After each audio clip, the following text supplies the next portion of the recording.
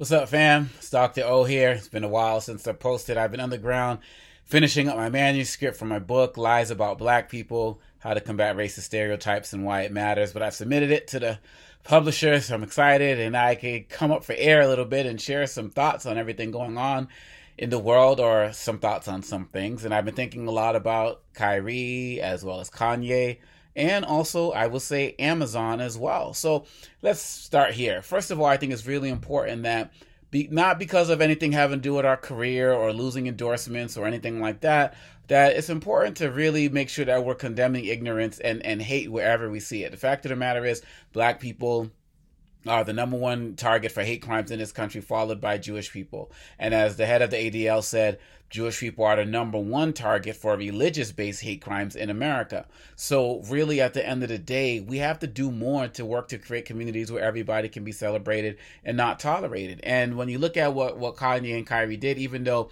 there are things that are separate from what they said, there's one thing that is kind of similar.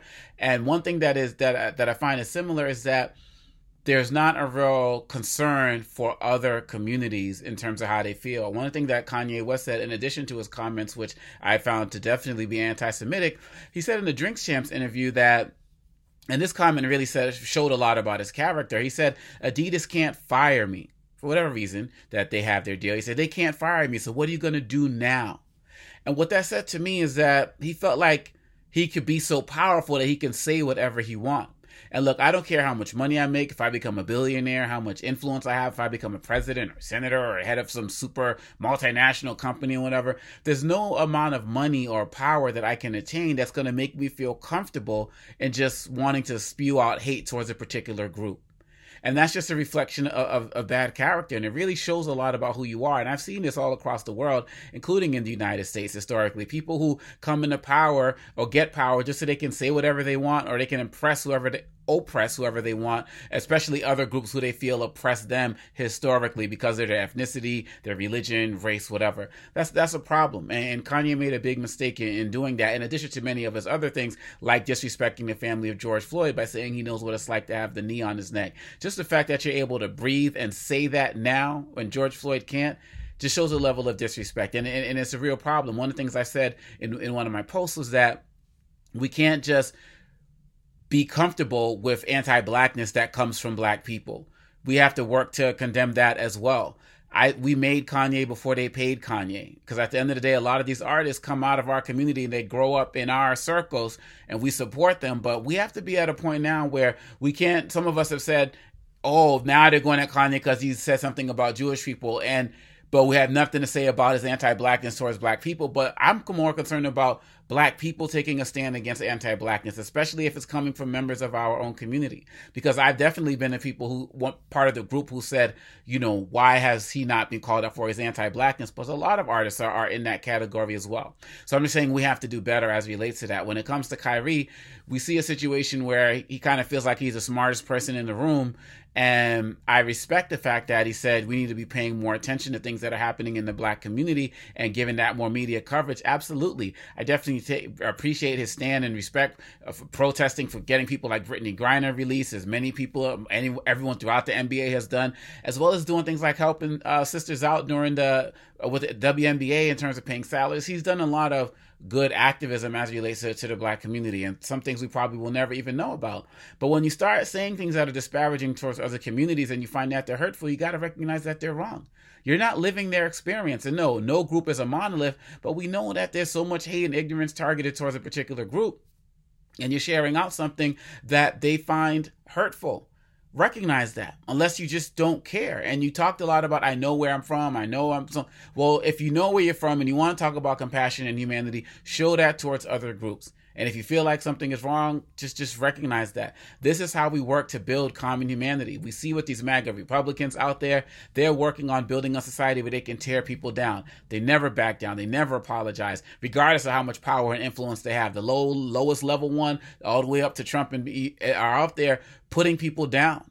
And if you're not part of that in any way, shape, or form and have love for humanity, Kyrie, then be about that. Be about that.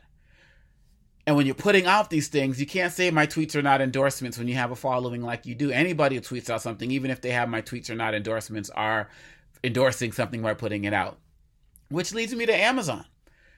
I'm not surprised, because particularly when it comes to black entertainers or black people in general, there's usually more flack pointed at the individuals rather as opposed to the organizations that support, that put them out there. Like with hip hop, how many people, I mean, I have and other folks have, but how many people have actually spent time targeting the record labels that put out much of the misogyny and homophobia and anti-blackness that we consume in our music? How many of us even know who they are? But when we see the rapper, we see the actor doing something, it's very easy to target them and just call it a day. We love pointing the fingers at black individuals. But my question is, why is there no smoke for Amazon? I went on Amazon right before I posted this video, right before I recorded this video, and the book and film that Kyrie tweeted out are #1 bestsellers right now. Amazon also sells white privilege cards, as well as some other things, some Aryan Nation stuff, some Confederate racist stuff as well. They're selling that. Where's our anger and ire devoted towards them? And I've been an investor in Amazon, I'm calling out Amazon, no doubt about it. Because right now, they're profiting off of that book and film that everybody has condemned as being anti-Semitic and hateful and hurtful. I have not watched it. I definitely plan to. But the people who have, and members of the, leader of the ADL and so on and so forth, I believe what people are saying as it relates to aspects of it that are hurtful and all of that. And I'll have a stronger opinion of it when I actually watch it myself. But the fact of the matter is that there's enough in it that is making people feel a particular way. And that needs to be recognized. So why isn't Amazon taking it down if that's the case? Why are you able to buy Trump white privilege cards and other things? We can't. Is anyone having any target, any smoke for Bezos at all? I haven't seen every post, but I haven't seen it. And, Jay Williams brought this up on ESPN as well. So are we too invested in Amazon? We just depend on it so much that we can't feel like we can call it out? That makes us hypocrites. That makes all of us hypocrites if we're not going to say anything and do anything about it.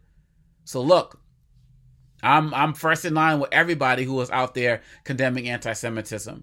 We can't just point at individuals and call it a day. We have systems and structures in place that keep anti-Semitism going, that keep racism going, that keep Islamophobia going, and transphobia and homophobia and all of these issues and sexism. We have systems in place that maintain them. And if we're not going to do real work to fight these things and work to be part of the solutions, and as opposed to part of the problem, if we're only going to just point fingers at individuals and make them do whatever that's to our liking, but without calling out the institutions that help put out that are still actively profiting off of these things, then we are hypocrites. We are not upstanders. We are bystanders. And so let's call it all out, America. Let's call it all out wherever you are in the world. We can't just talk about it. We got to be about it. And we can't just put the onus on one person and think it's going to make a change. We can call them out, suspensions and lose deals and all of that. I'm all good with all of that. Those things should happen. But there are other areas that play that we need to, if we're serious, I'm just saying, if we're serious, we should also do the work to challenge if we want to work and build those communities where everybody can be celebrated and not tolerated. Peace.